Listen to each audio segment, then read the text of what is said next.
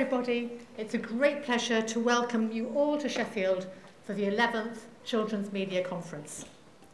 It's been my job to chair the advisory committee meetings over the last 12 months, which have led us to the next couple of days of inspiring, informative and challenging content.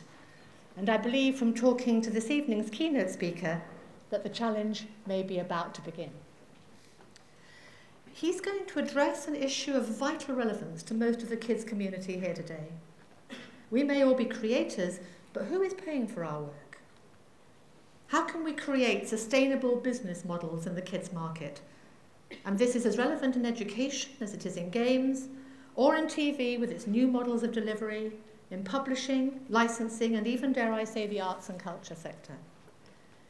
Beyond the relative safety of public subsidy, and even that can't be taken for granted these days, and with the landscape shifting and changing with alarming speed, where do the future funding models lie? Our speaker this evening will also go on to take another view of that child as a new force in brand and market decision-making, as the creator and shaper of content as much as its consumer or receiver. This new child, technologically adept, media savvy, adaptive and, interestingly, empowered, is, according to our speaker, the cause of a new tipping point in the position of media in our lives and how it relates to brands. I said it would be challenging, and it will. We'll take your questions and comments after the presentation, and I know there'll be plenty. So, to discuss inflection points, Are Kids the New Mobile? Please welcome the CEO of Super Awesome, Dylan Collins.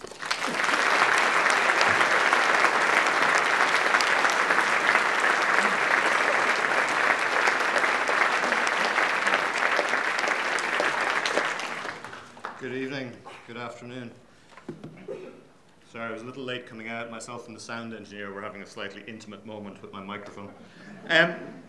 Excellent. So, I suppose I start with something of a complaint. So, Michael Acton-Smith, who I love and who's amazing, has been described in the media as being the Willy Wonka of games and the Willy Wonka of technology, and I'm super envious of that. When I was described in the email that went out 2 or 3 days ago, I was described as the Don Draper of kids. Also, to be fair, also the Willy Wonka of kids. And then also the Pied Piper of kids. That on the left is for DC Comics fans. That's the Pied Piper from the Batman comics.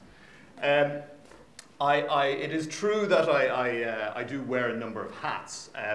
I haven't shown this email to my mother yet because I think it's going to confuse her greatly about what it is I actually do. I have promised her over the years that I will eventually get a proper job. I suppose, thank you very much, first of all, for asking me to come and talk.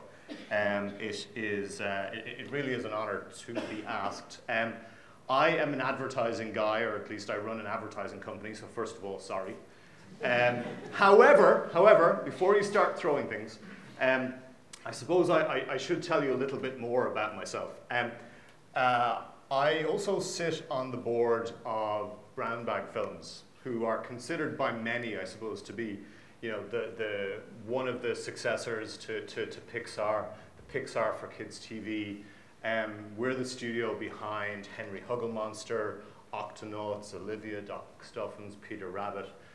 So perhaps unusually, I understand more about some of your world than a regular ad guy. I also do a little bit of investment. I'm a venture partner with a venture capital fund in London called Hoxton Ventures. And either personally or with the fund, I've invested in some technology companies, some digital media companies, and a bunch of kids companies, which I'll talk about a little later on, so things like 3D printing, mobile games. So I kind of have a fairly broad spectrum of experience and knowledge and a wonderful collection of mistakes that I've made in a whole bunch of different industries. I suppose, though, just to clear the air and talk about the elephant in the room, I do run a company called Super Awesome. And I'll talk a little bit about just some of the experiences we've had. Super Awesome is an advertising and marketing company. We're the biggest in Europe. We essentially work with all the brands. We probably work with a lot of you guys in the audience. So I understand that challenge. I understand the challenge of content. But hopefully you can understand that for me, telling you a little bit about myself and that I understand content and that I understand technology, that perhaps you might still see me as the devil, but I'm at least the devil you know. It's sometimes I'm accused of doing too many things. I have no idea where people get this idea from.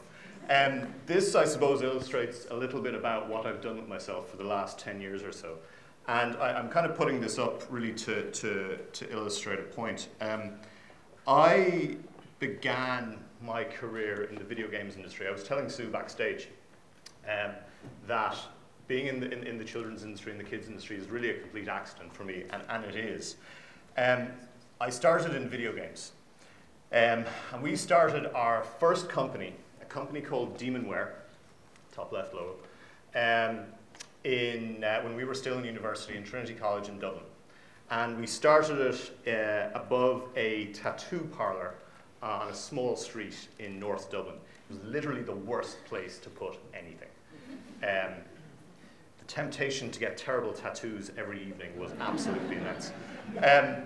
Over time, believe it or not, that company became one of the biggest multiplayer technology companies in the world.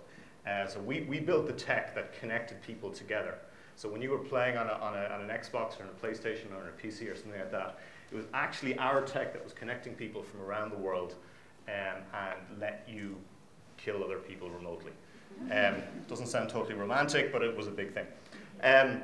Eventually that company was acquired by Activision, and it's now the technology backbone of the Call of Duty franchise.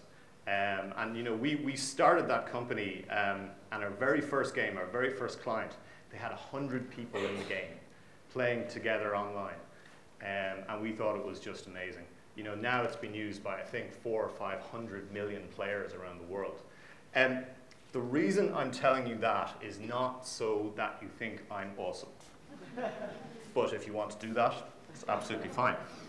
The point of this is that we started that company in 2003, and at the time, and a lot of you from guessing at ages out there, a lot of you probably won't remember this, but gaming at that point, the video games industry was considered niche, it was considered small. Nobody thought it was going to become one of the most important entertainment industries in the world, and it did. It became literally the biggest entertainment sector in the world. And you got to understand, I grew up in a small village in the south of Ireland, and my parents, for years, were embarrassed to tell the neighbours what I actually did. It's like, Jesus, don't tell them he works in video games. Christ, no. Tell them he's an accountant or something like that. Because that was the image of the video games industry back then. Nobody realised. And a few of us did. And there's no way I'm going to claim that myself and my co-founders were particular visionaries. We were just nerds who didn't want to get real jobs. But it worked out, pretty well for us. And I suppose it brings me to, I've got a couple of themes that I'll work through into this keynote, hopefully interestingly. One of the big themes is about inflection points. I see, the kids industry today from all of the angles, from content, from technology, from marketing, from media, to be at this inflection point, that bit in the middle. And inflection points are interesting, because you can go up or you can go down, but usually something happens. And it reminds me very much of the video games industry, 10 years ago. And I think, as an industry, there are decisions that we have to make. There are things that we really have to think about to figure out whether we're going up that curve or down that curve over the next 3 or 4 or 5 years. So I mentioned that super awesome for me and being in this industry with you was really something of an accident. It certainly wasn't deliberate. We started the company about nearly 2 years ago. And I remember sitting down with friends of mine over dinner and said, I think we're going to build a company in the kids space. And the general polite reaction was something like this. Not single face palm, but double face palm. And I remember, we went and started pitching it to investors. We said, hey, look, we've built some companies, we've done pretty well. We think there's a great opportunity to do something amazing in the kids industry worldwide. Look how exciting it is. And again, we were politely met with a vaguely similar reaction. And then I remember going to a few people in the kids industry saying, hey, we think we can help make you money and do some advertising, we can do it properly, etc. And we were again met with this kind of reaction. So it wasn't an obvious thing for us to do. And you'll have read some nice and sometimes very generous stories in the media about Super Awesome and the things that we've done. And truthfully, we had a lot of people turn us down in the early days in terms of getting involved, in terms of coming on board, in terms of investing. I think at the start we probably pitched something close to about 17 people and they mostly turned us down. So in the end, I actually funded the thing myself. And we brought on board some angel investors last year after they were seeing how quickly we were growing. Very insightful angel investors. But the interesting point about all that is that fundamentally to the outside world, to investors, to venture capitalists, they see the kids industry as being fundamentally very, very difficult to invest in. I'm just going to say that again. Everyone in this room represents, what you create, what you build. We literally and figuratively represent the future of society. It's a pretty important place to be. It's a pretty important position to hold. And yet most investors, most sophisticated, knowledgeable, experienced investors think that this is a tough space to invest in. And I think that's an interesting thing, and I think that's something that we need to address. Although it was tough for us, we got the company up and running. Some of you will know that our very first product was a box, physical box. And those of you who don't know, our very first product was a box.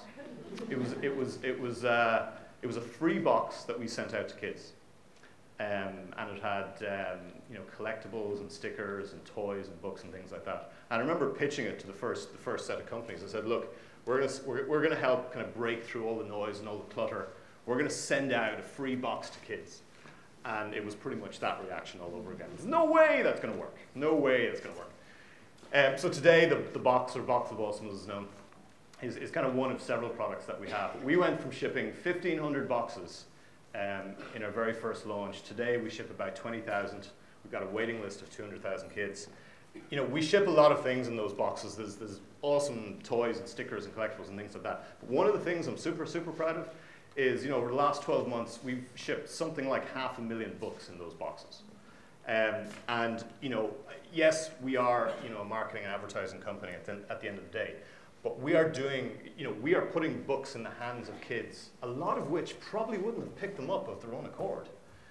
So there's things that we're very, very proud of, and we help people do this in a pretty safe kind of way. And today we're fortunate enough that not every investor says no to us, and we actually have some people knocking on our door at the moment. But it's a lesson that, you're wrong until everyone decides that you're right. I think one of the roles that we try and maintain in the industry, the position we try and maintain, is to help make this sustainable. At the end of the day, we're trying to make money for our partners. We're trying to help our brands do something safe. I think we've got plenty more to do. But I think we're on the right track. But don't for a second think it's been easy for us. And don't for a second think that the rest of the world thinks it's easy. I want to talk about digital, obviously, and digital and kids. Digital and kids is not an easy thing. This has been the change in content over the last 5 years. There has been a structural change in content. There is twice as much content. There is 4 times as much content. If you believe that diagram, there is 5 times as much content in the market as there was 4 years ago. Can anyone tell me what you think is the biggest threat to our industry today? Shout out some answers. The biggest threat to the kids industry today. Shout. Ignorance. Kids not knowing where the product is. Okay, give me another one. YouTube. Kids toys. Free. Oversaturation. Okay. All right. We'll do a therapy session tomorrow. I was just looking for feedback. Okay.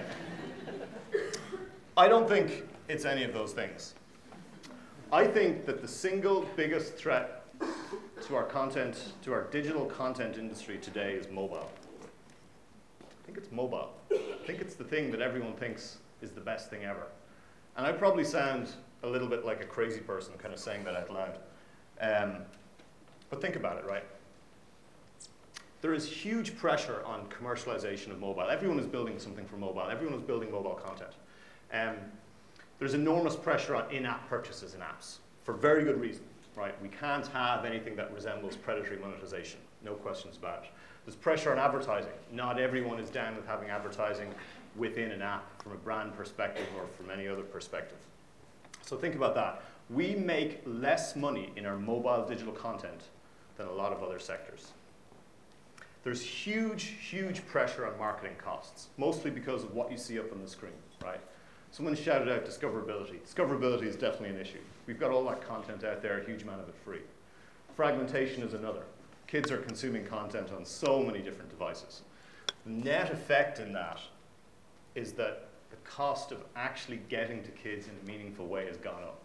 Okay, so think about that basic maths equation. Our revenue has come down, and our marketing costs have come up. Now, I ignored pretty much all my business lectures in college.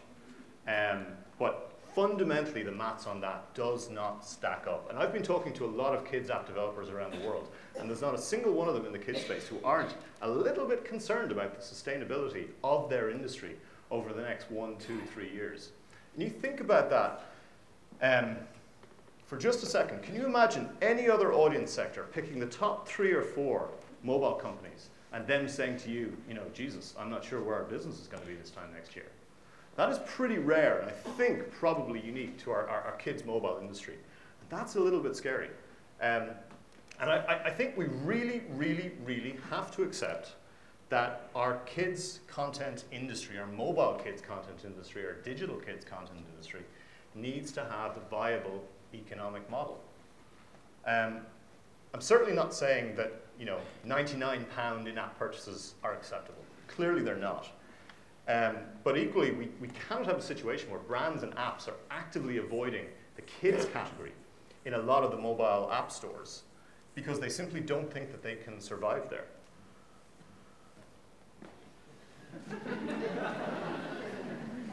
I think Jay-Z is a very wise man. Again, this is another point I'm going to come to, but our biggest challenge is that our kids, our consumers, our audiences need a very specific content platform. Most people don't make the fundamental realization that app stores are not content distribution platforms. App stores are monetization platforms. And there's a very real difference between the two. Google and Apple are doing an excellent job, obviously, in terms of promotion and everything they do. But bear in mind, they are not kids companies. They're not even content companies. They can't be expected to do this for us. Of course, we have to be responsible in terms of how we do it. From the media companies, the platform holders, the content creators, we do have to figure out how to balance this. Otherwise, we're not going to be able to make any more content. I sometimes analogize this to it being the equivalent of juggling chainsaws and kittens, right? You don't want to get the two confused, but somehow you've got to keep them all in the air. And we need to think more and more about creating platforms that work for us, not trying to shoehorn other people's platforms, which are specifically not designed to do that. I'm not known for being hugely diplomatic. I'm sure you've already figured out. But the future of the kids market is more polarized than it is today. Fundamentally, I think there are going to be two types of companies over the next 3, 4, 5 years. There are going to be the big ones, the big companies, the ones who can consolidate, the ones who can create economies of scale. And there are going to be the niche companies who can make and craft beautiful things and charge a premium price. That's it. There will be no in-betweeners. Our audience in Super Awesome is pretty huge. We're probably going to hit about 50 million kids sometime in the next couple of months, and it probably sounds like me boasting. It's not. We go for those big numbers by necessity. In order to survive in this market, you have to get big. And I think as stakeholders in this industry, you have to start thinking about which end of that spectrum that you want to be. Because if you're not aiming for size, you really need to be aiming for the most perfectly, amazingly crafted piece of content or technology that you can possibly bring to the world. Does anybody know where that is? Guesses? Shout. Ireland. Where? Ireland. No. Ireland doesn't get that much sunshine. It really doesn't. That's true. Where? Very good. Do you know where? No. Ha. Because that would have stolen my thunder. This is very good. It's Silicon Valley. This is Santa Clara Valley, which is essentially the epicenter of Silicon Valley. Silicon Valley began in roughly 1971, decades ago at this stage, almost 50 years in fact. And it today has become the center of the internet, primarily because it's got one of the most hyper-developed ecosystems on the planet. Ecosystems are incredibly powerful things. They are the reasons, they're, I think, the driving reason why the internet guys almost always seem to arrive in any industry and spoil the party for anyone. Someone shouted about YouTube earlier. This is a quote that the CEO of Fullscreen, who was a rival to Maker Studios, came out with during the week. I thought it was quite brilliant.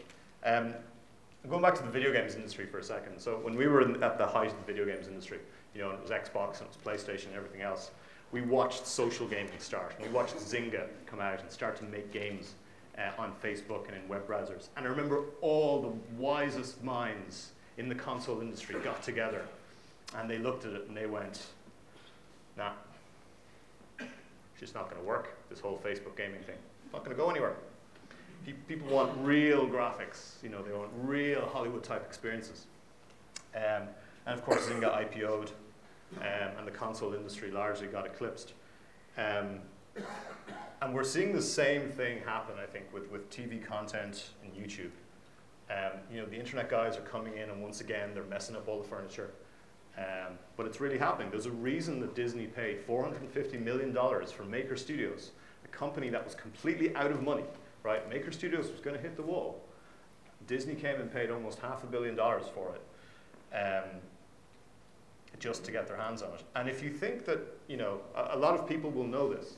This is a research slide from some of our research where we ask kids, what are your favorite apps? And it tends not to look like the App Store top 10, right? Consistently, YouTube comes out at the very, very top of everything, above games, always, always, always. And I think, in terms of getting there, as an industry, you've got to think about making more acquisitions. We need to think about buying more companies to help us get to this place. Not for any type of moral reason or because we think we need to help people out, because it is by far the most efficient way to evolve and grow. And I think, if you look at the big technology success stories of the last 5 or 10 years, a huge amount of them have come from acquisitions. So YouTube was acquired by Google. Android was an acquisition by Google. Facebook acquired Instagram. Facebook also acquired WhatsApp, which I'll get to in a sec. Amazon has acquired LoveFilm. Amazon has acquired Woot. All of these acquisitions have happened, and the reason they happen is that these companies in Silicon Valley realize that startups, and a lot of you in the audience are startups, startups are really an outsourced R&D function for these big companies. right? And there's two big reasons for that. And anyone who works in a big company will recognize this immediately. One, big companies need digital DNA. It's a desperately, desperately underestimated element of actually making digital products. I've seen huge amounts of companies experiment and try and build it internally. Sometimes it works, but you know what? A lot of the time, it really, really doesn't.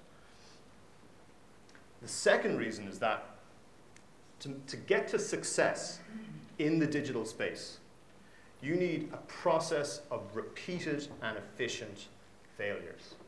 You need to be able to fail fast. And in the digital kid space, I think that's true more than ever. You know, we need to fail spectacularly. We need to fail really, really hard. We've got to fail in both brilliant and sublime ways, and we've got to fail enough so that we can actually find the things that are absolutely going to work in this particular space.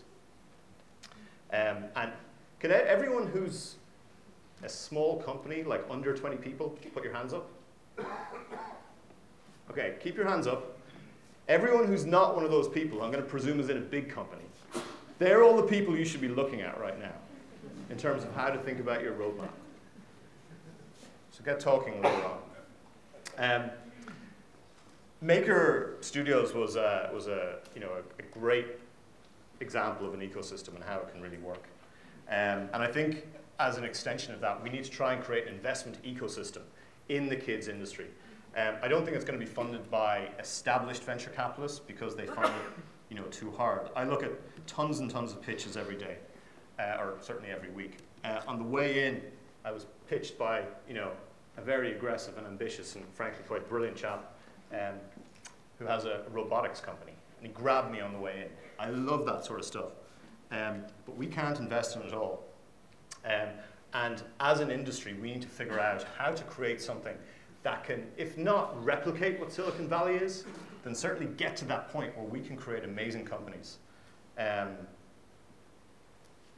We need to create digital infrastructure of the children. We need to create a digital infrastructure for the children. If we leave it too long, that same digital infrastructure will probably be created by the children. If I was to make one suggestion about your time at the Children's Media Conference, I would say for the big companies, think about who are the interesting little companies, who can really bring value to you. And you're probably going to say, oh, well, look, Jesus, that's quite a self-serving thing to say. Yes, it obviously is, but that's kind of the point. The more companies that get acquired, the more investors like us are going to invest in new small companies, and we can get bigger and bigger and bigger. Okay, I'm going to start getting a bit more optimistic. Well, after the next bit. Because I want to talk about this a little, because it's an interesting topic. A lot of you believe that there's too much technology within the kids space, and that our kids spend too much time looking at screens. And that somewhere down the line, there are going to be consequences to this, negative consequences. You're probably right.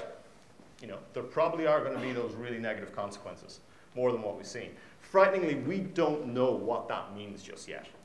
And over the weekend, it was quite interesting. When I got a call about being asked to come along, I was spending time with a bunch of people, and one of them, by sheer chance, I can't remember if I said this to Greg or not, she was a psychologist, and she was based in Silicon Valley, right in the heart of where all this is going on. Child psychologist at that. And she had two kids, one was 10 and one was 14. The 10-year-old spent his entire time talking about Minecraft. And she and her kids go to literally one of the top schools in the US, and it's 20 minutes away from Facebook's office. They all, in that school, they all switched exclusively to tablets about 3 years ago. They have monthly briefings for parents to explain, what's actually going on. Should they delete their profile from Snapchat, etc.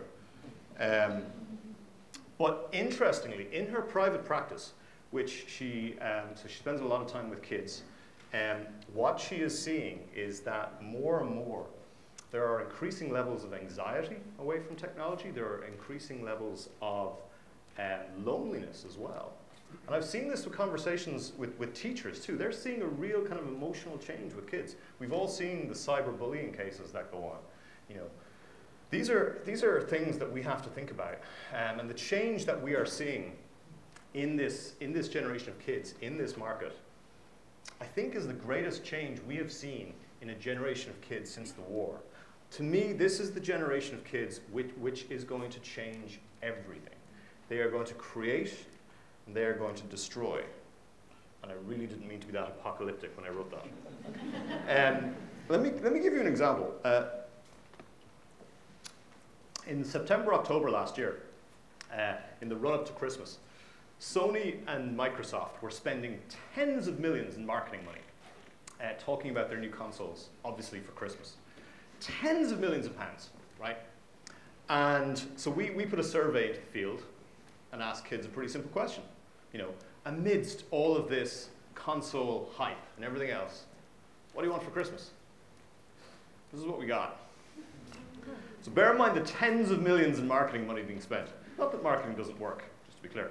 But in terms of what kids want, does anyone remember off the top of their head when Apple launched the iPad? Apple launched the iPad, very good, in April 2014. So in less than 4 years, one tablet has undone hundreds of millions, perhaps billions in marketing spend of two of the biggest entertainment companies on the planet. And that is down to what kids want.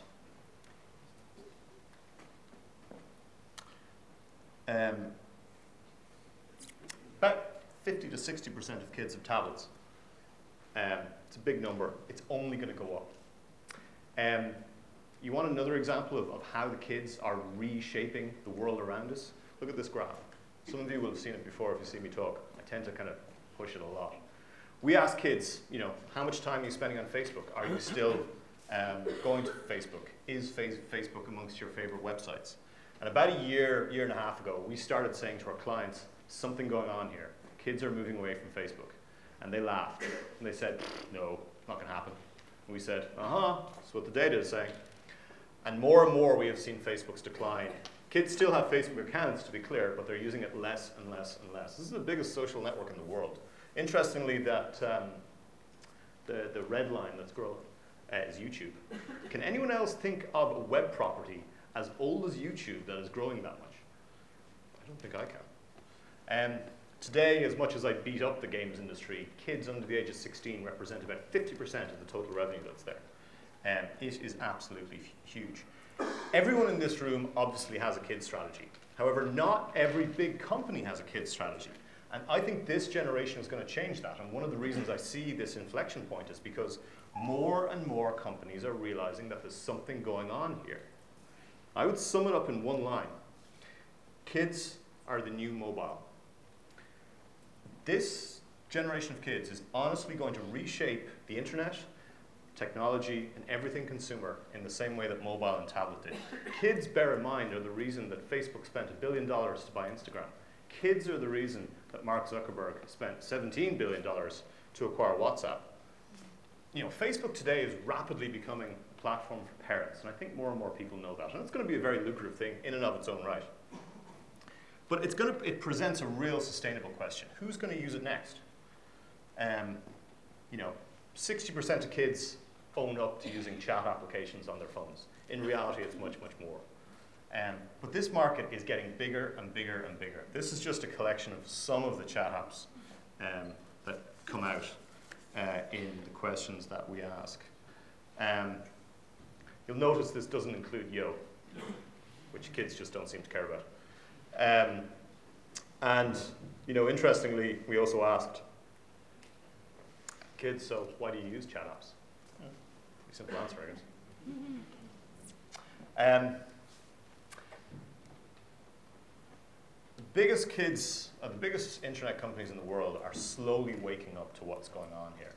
And they're realizing that this generation of kids are doing something that their parents or older siblings aren't doing. They're doing something different. And, you know, over the 11 years that the Children's Media Conference has run, you've probably heard a whole bunch of people stand up here and say, oh, you know, kids are different. This generation is different. And maybe this is just me morphing into my Don Draper persona. Well, let me introduce you to some people who make me think differently. Don't know why that's there. Which is kind of appropriate, don't you think? Fail often. This is Jordan Casey. Jordan Casey is now 14. I got to know Jordan a couple of years ago when he was 12. At 12, he was the youngest iOS developer in Europe. Today, he's the guy behind a product called Teachware, which is software to help teachers in the classroom, right? He's 14. This is Nicholas Rubin, extremely photogenic Nicholas Rubin. Nicholas is 16, and he recently released a plugin for the Chrome browser called Greenhouse. Greenhouse is genius. When you hover over a politician's name on a US website, it pops up a little table that you can see there, which shows the donations that politician has received from various interest groups.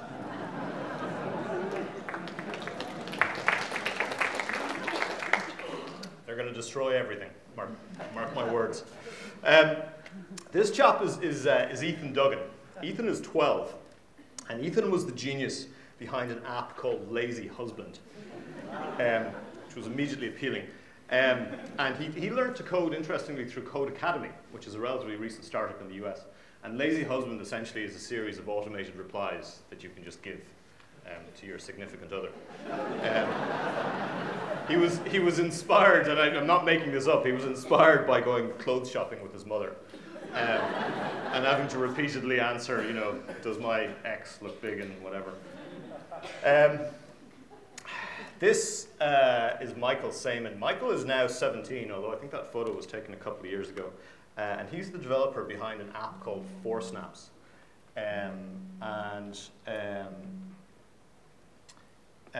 Four Snaps a few months ago was close to the top 100 apps globally on iOS. He started building apps at the age of 13. He's now 17. Finally, this is Thomas Suarez. Thomas is the youngest, at the age of 14. Thomas is the youngest Google Glass developer on the planet. If you go to his site, he's been building a bunch of different apps. One that I'm most excited by is Glass Cat Laser, which essentially lets you, from your Google Glass, by looking around, direct a laser which is pointed somewhere, or which is actually coming from somewhere else, which your cat can chase after. I mean, that's pretty much James Bond villain stuff, right? And he's 14. Holy Jesus. For the first time in our history, as a society, I think, we are being presented with a generation of kids who are capable of exceeding our abilities while they are still kids. I'm not sure when this has happened before, but it is definitely happening. And if you think I'm just sort of, picking extreme cases, I'm really not. Here's some data that we ran a couple of months back, where we asked kids about what they were doing technically. About 26% of them, about a quarter of kids, claim to have written some kind of code. Be that HTML, HTML5, something like Scratch. It's pretty amazing. About a third of them have used some sort of graphical editing tool. And this is a collection of kids under the age of 14. It was a sample, I think, of about 1,000. So there's a real change that's going on here. The other thing which kind of backs up this point, that kids are becoming much more creators and consumers than ever before, the global toy industry, which I love, sadly is in decline by about 1.5% to 2% every year, is declining except for the construction category. This ties into Minecraft. The reason that Minecraft exploded was because it allowed kids to be able to create. It gave them the tools. It actually empowered them. We've got new frameworks for these kids. This is the generation who can access anything right now. And this isn't even the generation that's being raised by tablets. Wait till we see what they do. And we are, as a society, we are woefully, embarrassingly underprepared for this generation, I really think. And you might all say, oh, well, it's kids. How are they going to really impact everything? Let me give you an analogy. This, admittedly, it's a slightly left field analogy. As some of you who know me will know, I'm a little bit into rap music. And by a little, I mean a lot. In the early 90s and late 80s, rap was still considered a niche music, right? It was still not very white. It was still considered pretty violent, right? That's NWA, who came from Compton. At the time, a super tough place, right in LA. Chap on the right, far right of that lineup, you'll know Ice Cube. Dr. Dre, most of you will know as well. No one thought rap was going to go mainstream. No one thought rap was going to shape the world and entertainment, culture, and society the way it did.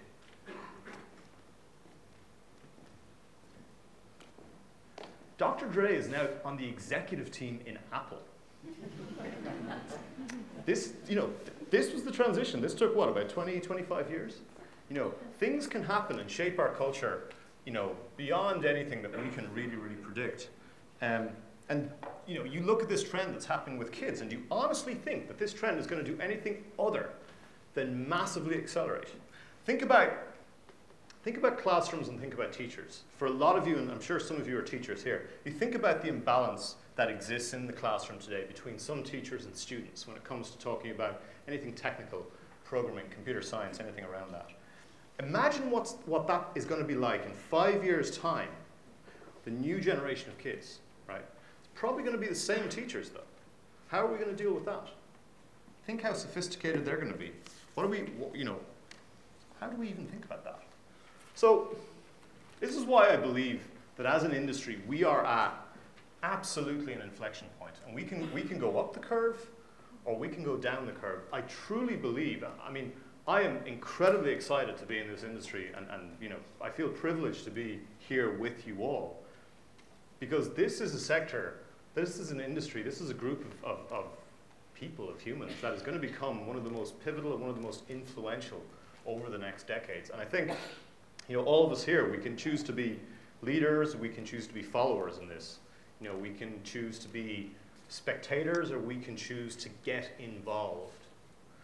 I know which choice I've made. Thank you all very much for listening. It's been very kind.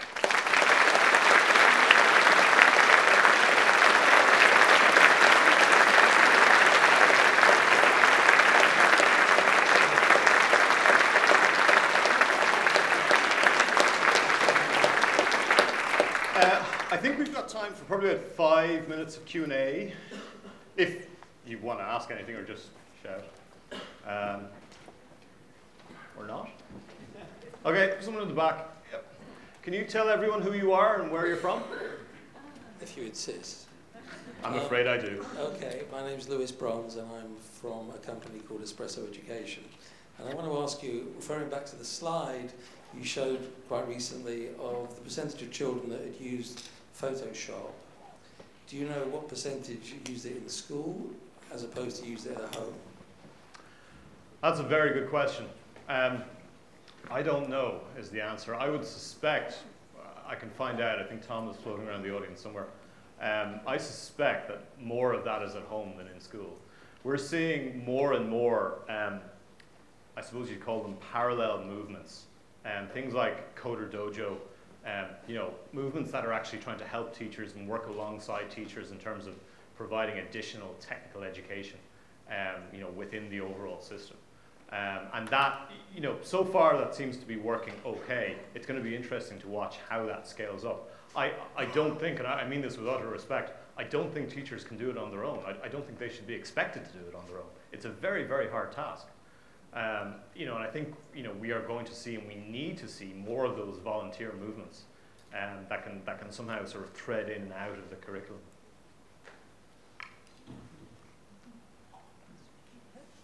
Hello, Stuart from The Guardian. The developers there, the young developers there, this isn't about you, but they're all boys. I was wondering what you think about the girl-boy question. Are young girls being encouraged, are they getting the opportunities to kind of do this stuff as well? Is this a generation that kind of shatters some of those stereotypes about boy developers, girls do other stuff? Or is there still a problem there? I get asked this question a lot. Look, I can see you about to write this and post something. Jesus. Okay, well, so, in The Guardian tomorrow morning.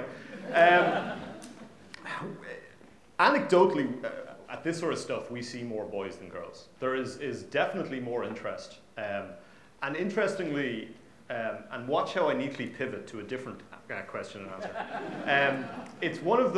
It is genuinely one of those rare activities we see that kids seem to be completely cool doing with their parents. It is definitely much more cooperative, because you see kids kind of 8, 9, 10, 11, 12, 13, 14. And usually, certainly for boys, that kind of 10, 11, 12, certainly 11, 12, that relationship with the father tends to become a little bit distant. So that seems to be different.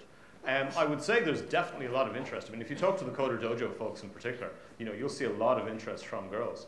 And interestingly, I would say girls are definitely more active, in terms of social media at an earlier age. So I think they're interacting in a slightly different way. The examples I picked were essentially random or people that I've met or ones that have been brought to my attention on it. It's something we need to address overall.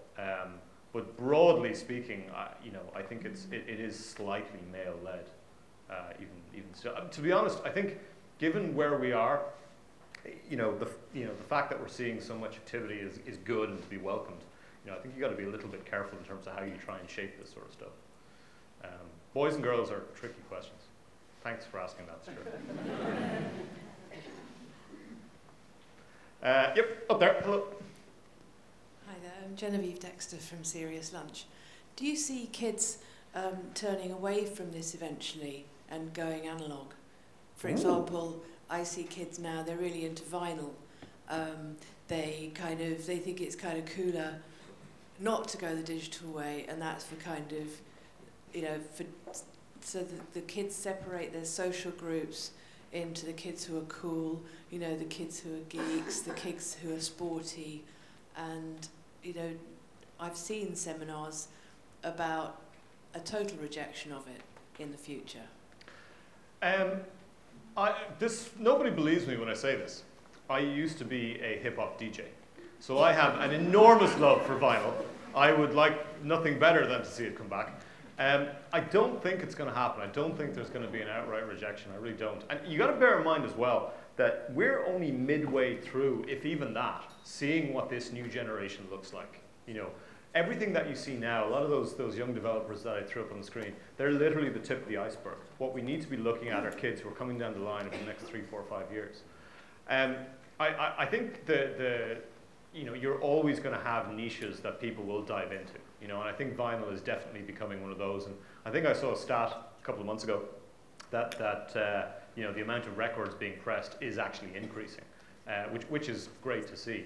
But I think music is one of those things that kids are unfortunately experiencing at an early age at a lower level quality than I ever thought was possible. And that is becoming more acceptable. And it's interesting, when you listen to production, you listen to as much rap music as I do, you can really see how the production has changed over the last 5, 6, 7 years. If you put on something that was produced in 95, 96, all the way up to 2000, it's much more bassy and there's more real deep production in it. Whereas today you see less and less of that. So I think it's all kind of conspiring to unfortunately go digital. I don't think there is going to be an outright rejection. I think there is too much cool stuff there. There is too much immediate access to data. It is too easy to not do it. So I don't think it would be a mainstream thing. I mean, hey, look, I could be wrong, but I don't think so. Yep. Hello. Hi, Trevor Lai from Up Studios in China.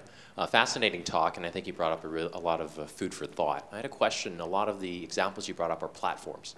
So the YouTubes of the world or the WhatsApps, et cetera. At the same time, I think a lot of hands went up. There's a lot of content creators in here who are clearly not going to create the next social media platform. Can you give examples of content creators who have done a good job of riding or leading this wave of innovation and adapting their content or the way that they've delivered their content across these platforms? I can. I think on the game side, if you look at the early successes on the game side, Zepto Labs, Rovio, Outfit 7, I think they've done a pretty good job to hang on. I think Rovio are doing a very interesting job of experimenting, both with linear content, non-game content within their apps, as well as different games. You see production qualities that are rising.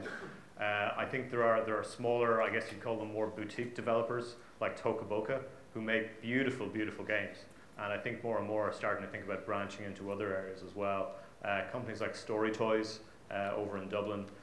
From a startup perspective, I would say companies like Makey Labs, who are doing 3D printed dolls and the world within there. I think companies like Made in Me, who are creating, okay, they're a platform company, but they're really thinking about content for kids in terms of creating an interesting way for kids to interact with ebooks and things like that. If you go to YouTube, I mean, there's tons and tons of examples. I mean, look at Annoying Orange, which came out of that. I think the biggest challenge is, it's extremely, we good? It's extremely hard to predictably create content that's going to be huge, and it's getting tougher and tougher. And I think, the real challenge is also one of economics. Like if you look at what you can generate from TV content today that's produced, it's still quite far away from the economics behind online video content, on even on Maker or Awesomeness TV or anything like that. So there's a gap there, and we've got to figure out how to bridge that. And in time, it will change. And you're starting to see things like, the online video upfronts, which are mirroring what's going on TV. But it's going to be several years before I think the economics of online video can justify a lot of what we see on the TV side. It's a very long-winded way of saying it's not an easy space. It's exciting, but it's not easy. Hi, my name is Adamu. I'm from EVCL. We're a Nigerian animation company. I just wanted to take his point slightly further in. I'm more thinking about, do you see the kids when you say they're going to create and destroy? I'm a content producer, so we're looking at our skills. And I saw that graph you had where you had like 40, I think it's below the Photoshop one, 40% we're using, making their own films, videos. Do you see a scenario where, not completely, but they kind of just ignore and just create for themselves? So they're not taking in what we're sending them or whoever it is, whatever company, blah, blah, blah. They're just like that. Screw that. We're doing this. I think, that's, I don't know if we're going to get to a point where it's completely that, but that's a graph and it's going up. You look at things like PewDiePie, you look at all the Minecraft videos that are out there. There are tons and tons and tons of examples. I mean, YouTube is the most powerful kids property in the world right now, despite not technically allowing kids under 13 to actually create anything on there, right? I mean, just think about that for a second, right? And Google haven't even been trying with YouTube in terms of YouTube and kids. And that's starting to change. But, it is getting easier and easier and easier for kids to create their own video content, and that's good and bad. One in terms of, well, does a cat running into a wall really deserve, 500,000 views? Yes, obviously. But, so where does high quality content go? And it was very interesting. I was talking to a music label recently, and their production budgets are still very much weighted in terms of doing a traditional music video, like a 3.5-minute, 4-minute music video. And they're realizing that actually they're going to completely flip that and start investing in 6-second Vine clips, because they're getting as much utility out of kids sharing Vine clips, in fact far more than they would out of a single piece of 3.5 minutes of linear content.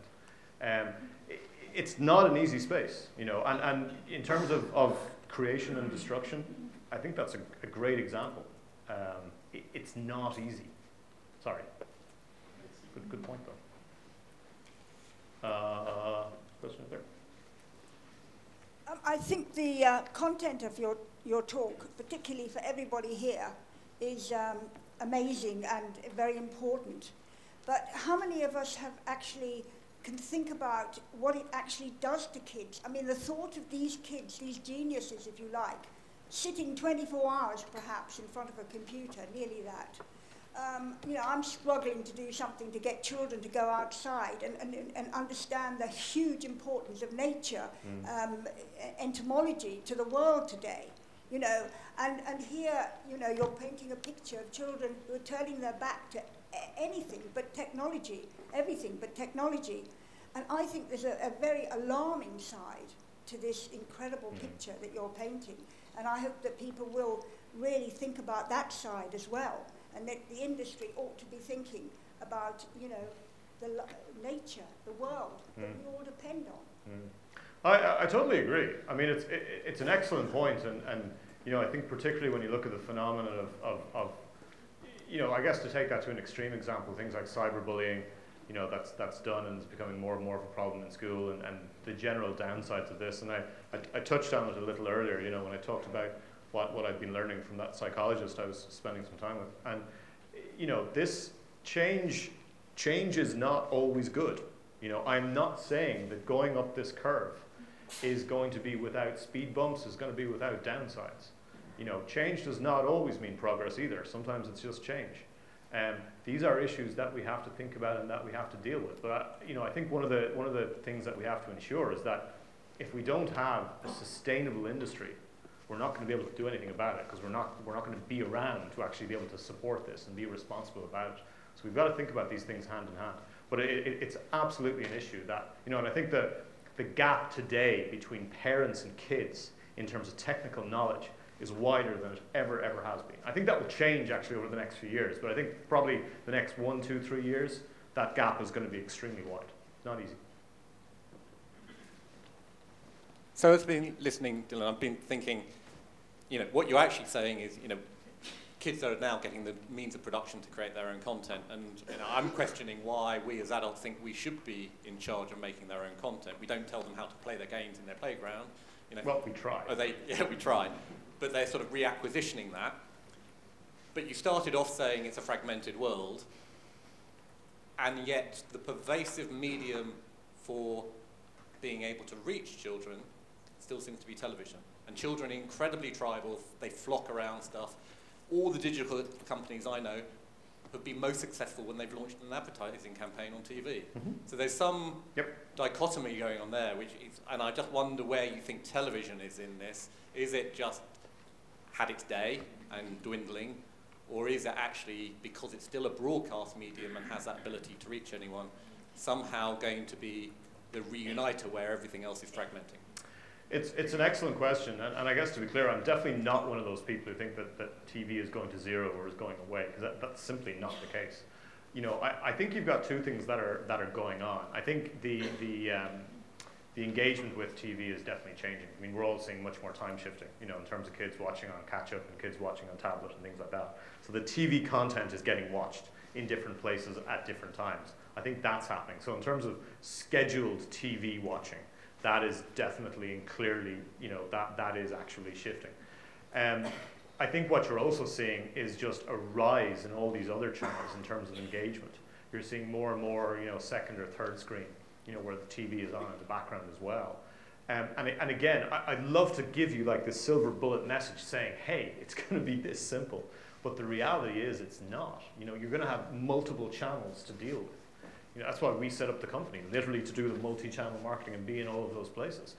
It's really not an easy problem. And I think from a content production point of view, you know, when you're thinking about making TV, you know, you do have to think about, well, you know, what are kids going to do on tablet? Should that be the same or a different experience? How long should it be?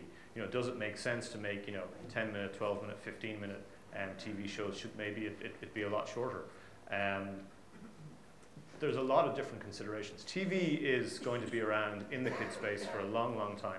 In the same way that programmatic advertising isn't really going to work in the kids space. Kids is different to a lot of other consumer audiences, I think, for that reason. So it's a good question. The picture, the landscape gets more complicated. That's what's going to happen. And I think you're going to see more breakout IPs, you know, come from the digital world, from YouTube, from all those other places, and start to make their way across. And we're seeing, there's plenty of examples, and I'm sure you can point to as many as I can. But I think from a rights management perspective, that starts to get pretty interesting soon. I suspect a lot of the conversations are going to start having more lawyers in it. Okay, I think we wrapped up. Yeah, okay. Thank you all very, very much.